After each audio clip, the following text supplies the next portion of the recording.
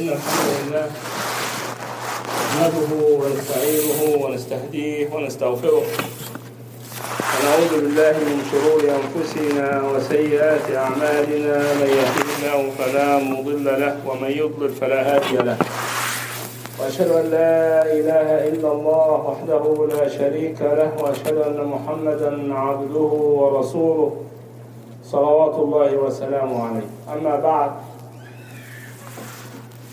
يا أيها الذين آمنوا اتقوا الله حق تقاته ولا تموتن إلا وأنتم مسلمون.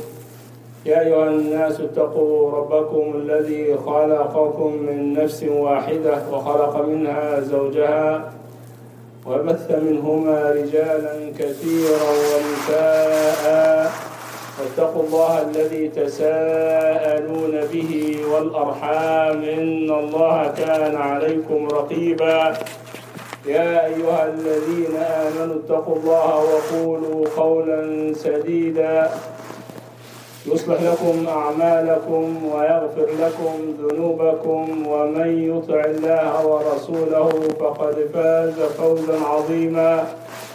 أما بعد، فإن أحسن الحديث كتاب الله تعالى، وخير الهدي هدي محمد صلى الله عليه وعلى آله وسلم، وشر الأمور محدثاتها، وكل محدثة بدعة، وكل بدعة ضلالة، وكل ضلالة في النار. ثم أما بعد، الله سبحانه وتعالى يذكر لنا في كتابه صفات المؤمنين الذين أتوا بالإيمان الواجب والإيمان الكامل، فصاروا من أهل الوعد، أهل الجنة، أهل الفردوس الأعلى، أهل الغرفات، لما أتوا بالإيمان الواجب، وهو ما أمرهم الله سبحانه وتعالى به في كتابه وعلى لسان رسوله، فأتوا بالأوامر وانتهوا عن الزواجر، وصدقوا الله ورسوله في كل ما أخبر به، وتحاكم إلى كتاب الله وسنة رسوله صلى الله عليه وعلى آله وسلم، وكفوا القلوب والألسن والجوارح عن معصية الله سبحانه وتعالى أناء الليل وأطراف النهار.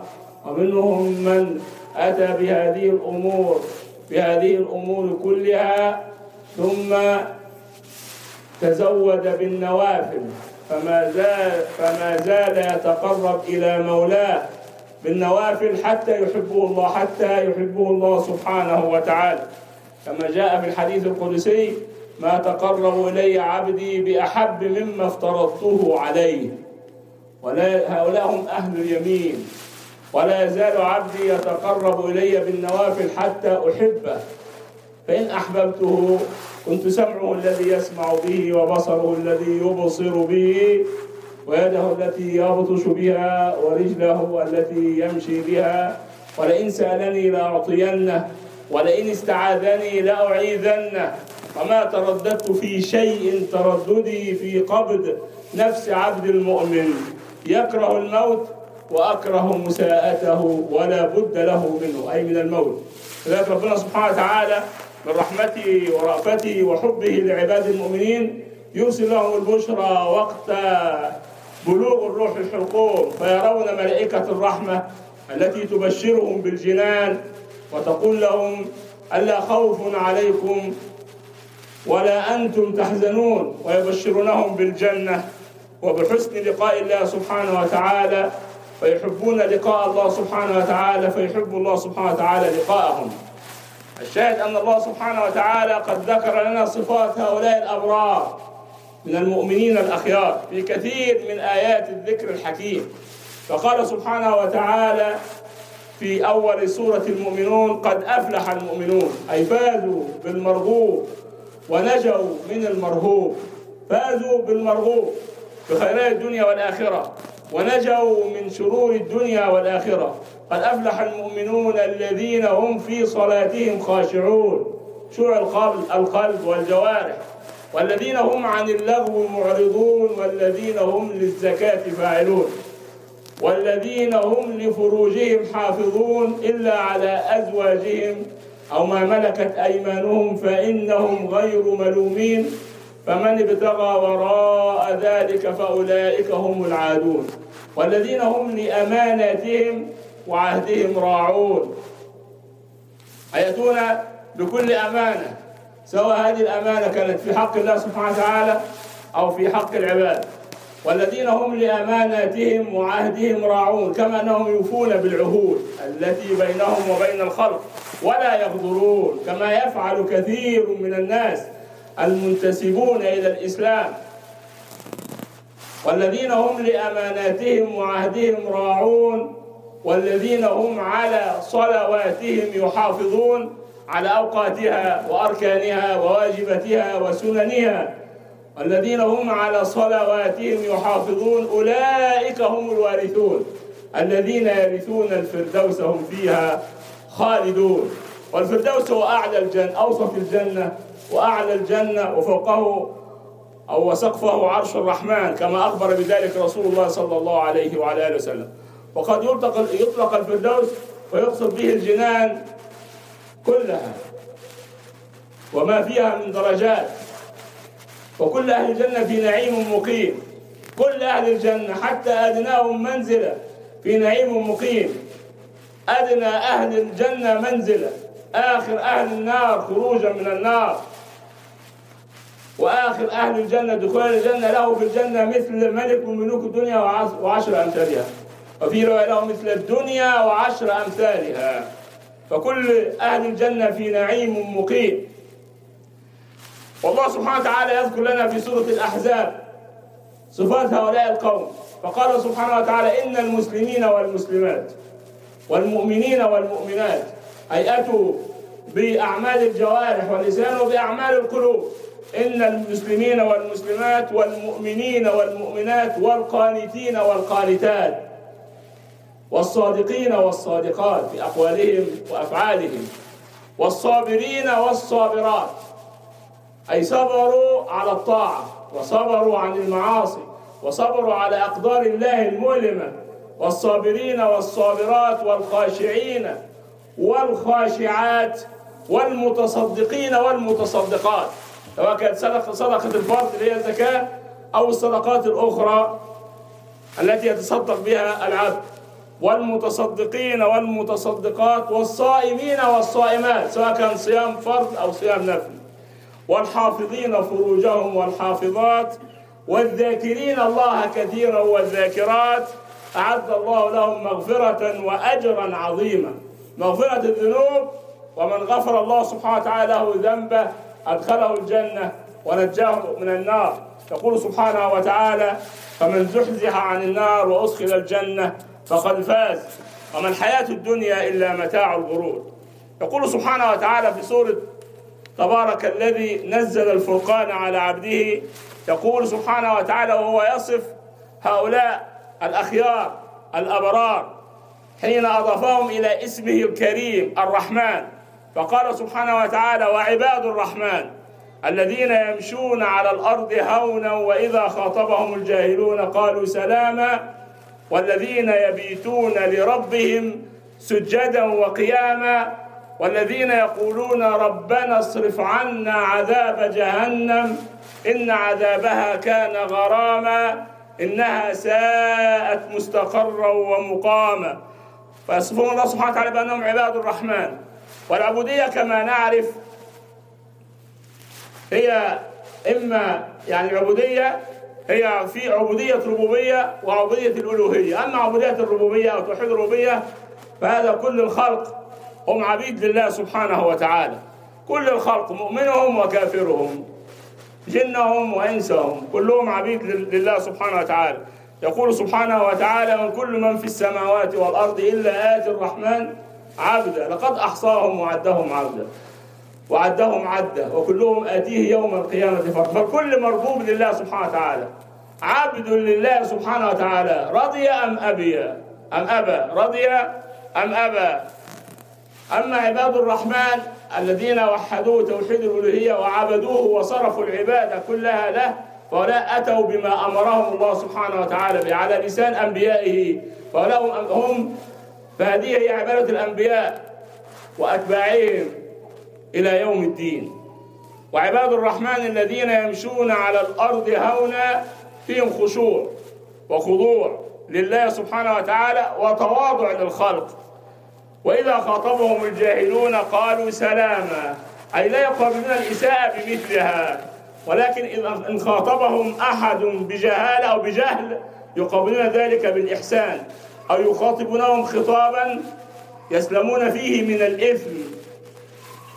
والله سبحانه وتعالى في هذه الآيات وصفهم بالحلم وحسن الخلق، وأنهم لا يقابلون الإساءة بمثلها. وإذا خاطبهم الجاهلون قالوا سلاما، والذين يبيتون لربهم سجدا وقياما. هذا مدح لهم أنهم يبيتون لله سبحانه وتعالى سجدا وقياما، أي يأتون بقيام الليل، وهذه أعظم النوافل وأحب الصلاة الله سبحانه وتعالى، كما قال النبي صلى الله عليه وسلم: أفضل الصلاة بعد المكتوبة صلاة الليل أو قيام الليل، أو كما قال رسول الله صلى الله عليه وعلى وسلم. والله سبحانه وتعالى قد أثنى على من يقيمون الليل فقال: تتجافى جنوبهم عن المضاجع يدعون ربهم خوفا وطمعا، خوفا من عذابه وعقابه وسخطه، وطمعا في جنته وجزائه. تتجافى جنوبهم عن المضاجع يدعون ربهم خوفا وطمعا ومما رزقناهم ينفقون فلا تعلم نفس ما أخفي لهم من قرة أعين جزاء بما كانوا يعملون. فالله سبحانه وتعالى أخفى جزاءهم لعظم هذا الجزاء، كما قال النبي صلى الله عليه وسلم: فيها ما لا عين رأت ولا أذن سمعت ولا خطر على قلب بشر. والذين يبيتون لربهم سجدا وقياما، فوصفهم مع قيام الليل بإخلاص العبادة لله سبحانه وتعالى، لا يرجون بهذه العبادة إلا وجه الله سبحانه وتعالى والدار الآخرة. الذين يبيتون لربهم، هذا فيه إخلاص لله سبحانه وتعالى، سجدا وقياما. والذين يقولون ربنا اصرف عنا عذاب جهنم إن عذابها كان غراما إنها ساءت مستقرا ومقاما. مع إحسانهم العمل يخافون الله سبحانه وتعالى، فيحسنون العمل ويخشون عدم القبول، وهم دائما على وجل وخوف من الله سبحانه وتعالى، ولا يأمنون عذابه ولا مكره. فالأمن من مكر الله سبحانه وتعالى من صفات الفسقة والمجرمين، وهو من نواقض لا إله إلا الله، كما أن اليأس من روح الله من نواقض لا إله إلا الله. فلا بد الإنسان أن يعبد الله سبحانه وتعالى خوفا وطمعا، خوفا من عذابه وطمعا في جزائه وجنته. وذلك إذا سمعت بعض المخرفين يقول أن نعبد الله سبحانه وتعالى ليس خوفا من ناره ولا طمعا في جنته، ولكن حبا وعشقا له، فاعلم أنه مفتون، وأنه يكذب على الله سبحانه وتعالى، وأن من اتبع هؤلاء تزندق والعياذ بالله. والذين يقولون ربنا اصرف عنا عذاب جهنم إن عذابها كان غراما، أي ملازما لأهلها، ملازمة الغريم لغريمه، إنها ساءت مستقرا ومقاما. والذين إذا أنفقوا لم يسرفوا ولم يقتروا وكان بين ذلك قواما، أي إذا أنفقوا من أموالهم النفقة الواجبة لم يسرفوا فلا يكونوا من المبذرين، ولم يقتروا فلا يكونوا من أهل الشح والبخل، وكان بين ذلك قواما.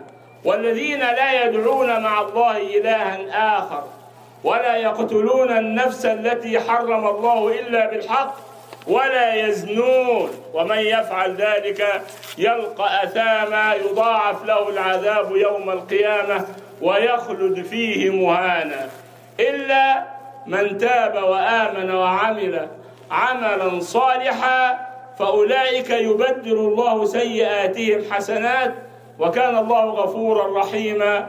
ومن تاب وعمل صالحا ومن تاب وعمل صالحا فإنه يتوب إلى الله متابا. فالله سبحانه وتعالى يصفهم بأنهم لا يشركون بالله سبحانه وتعالى، ولكن كل عبادتهم خالصة لوجه الله، الذين لا يدعون مع الله إلها آخر، كما قال النبي صلى الله عليه وسلم في حديث معاذ بن جبل: أتدري يا معاذ ما حق الله على العباد؟ قال: الله ورسوله أعلم. قال: أن يعبدوه ولا يشركوا به شيئا. ثم قال أتدري ما حق العباد على الله؟ وهذا حق ربنا سبحانه وتعالى يعني جعله على نفسه من فضله وكرمه ومنه ورحمته. أتدري ما حق العباد على الله إنهم فعلوا ذلك؟ قال الله ورسوله أعلم. قال ألا يعذبهم. فمن لقي الله سبحانه وتعالى وهو لا يشرك به شيئا لا يعذبه الله سبحانه وتعالى، ومن لقي الله سبحانه وتعالى وهو يشرك به شيئا حبط عمله وهو في الآخرة من الخاسرين، خالدا في نار جهنم خلودا أبديا سرمديا. ومن الشرك بالله عبادة القبور والأضرحة التي استشرت في بلاد المسلمين استشراء النار بالهشيم، فأصبحوا يدعون هذه الأصنام ونسموها أضرحة وقبور أولياء. هي أصنام وأوثان تعبد من دون الله سبحانه وتعالى، وتصرف لها كل العبادات التي الله سبحانه وتعالى من دعاء واستغاثة وذبح ونذر وطواف ورجاء خيرهم والخوف من شرهم، بل بعضهم أشرك في الربوبية فقال هؤلاء يدبرون الخلق فيغنون ويفقرون ويشفون ويمرضون ويحيون ويميتون، فأتوا بشرك لم يذهب إليه أبو جهل أو أبو لهب، فعليهم من الله وعلى من زين لهم ذلك ما يستحقون. ونسأله سبحانه وتعالى أن يعملهم بعدله وأن ينجي الأمة من شرهم. فالذين يأتون بهذه الأمور الله سبحانه وتعالى يقول والذين لا يدعون مع الله إلها آخر ولا يقتلون النفس التي حرم الله إلا بالحق ولا يزنون. هذه أكبر الكبائر، الشرك وقتل النفس والزنا، هذه أكبر الكبائر. العلماء يقول أكبر الكبائر الشرك والكفر بالله، ثم قتل النفس التي حرم الله. فلا تكن سببا في سفك دم مسلم ولو بشطر كلمة. خز اللسان، احبس لسانك في فمك، أنت محاسب على حصائد لسانك. ولا تكن كهؤلاء الموتورين المفتونين خطباء الفتنة الذين تسببوا في سفك الدم الحرام في جميع بلاد المسلمين من أهل السنة فقط، فعليهم من الله ما يستحقون. نسأله سبحانه وتعالى بأسماء الحسنى وصفاته العلى أن يرينا فيهم جميعا يوما أسودا. والذين لا يدعون مع الله إلها آخر ولا يقتلون النفس التي حرم الله إلا بالحق ولا يزنون ومن يفعل ذلك يلقى أثاما يضاعف له العذاب يوم القيامة يخلد فيه مهانا. هذا خلود في النار من أتى بهذه الكبائر الثلاث. ومن أتى بالشرك خلد في نار جهنم. أما بقية الأثام والكبائر من أتاها وهو مؤمن لم يشرك بالله سبحانه وتعالى فيرجى له ما يرجى لأهل لا إله إلا الله، أي عدم الخلود في النار وإن دخلها ابتداء، يخرج الله سبحانه وتعالى منها بشفاعة الشافعين وبرحمة رب العالمين فيدخلهم الجنة بفضله ومنه ورحمته. أخرج الشيخان عن ابن مسعود رضي الله تعالى عنه أنه سأل النبي صلى الله عليه وعلى آله وسلم أي الذنب أكبر؟ قال أن تجعل لله ندا وهو خلقك. قال ثم أي؟ قال أن تقتل ولدك مخافة أن يطعم معك. قال ثم أي؟ قال أن تزاني حليلة جارك. فنزل مصداق ذلك قرآن وهو قوله سبحانه وتعالى والذين لا يدعون مع الله إلها آخر ولا يقتلون النفس التي حرم الله إلا بالحق ولا يزنون ومن يفعل ذلك يلقى أثاما يضاعف له العذاب يوم القيامة ويخلد فيه مهانا إلا من تاب وآمن وعمل عملا صالحا فأولئك يبدل الله سيئاتهم حسنات وكان الله غفورا رحيما. ومن تاب وعمل صالحا ومن تاب وعمل صالحا فإنه يتوب إلى الله متابا. جاء ناس إلى النبي صلى الله عليه وسلم فقال يا رسول الله إنما تدعو إليه حسن، إنما تدعو إليه وتقوله لحسن، لو أخبرتنا هل هناك كفارة لما فعلنا؟ فقد قتلنا فأكثرنا القتل وزنينا فأكثرنا الزنا. فنزل قوله سبحانه وتعالى إلا من تاب وآمن وعمل عملا صالحا فأولئك يبدل الله سيئاتهم حسنات وكان الله غفورا رحيما. ونزل قوله سبحانه وتعالى: قل يا عبادي الذين أسرفوا على أنفسهم لا تقنطوا من رحمة الله إن الله يغفر الذنوب جميعا إنه هو الغفور الرحيم. فنسأل الله سبحانه وتعالى أن يجعلنا من أهل رحمته ومغفرته ومن أهل وعده، ونعوذ به وبأسماء الحسنى أن نكون من أهل وعيده إنه ولي ذلك والقادر عليه. أقول قولي هذا وأستغفره سبحانه وتعالى لي ولكم فاستغفروه يغفر لكم.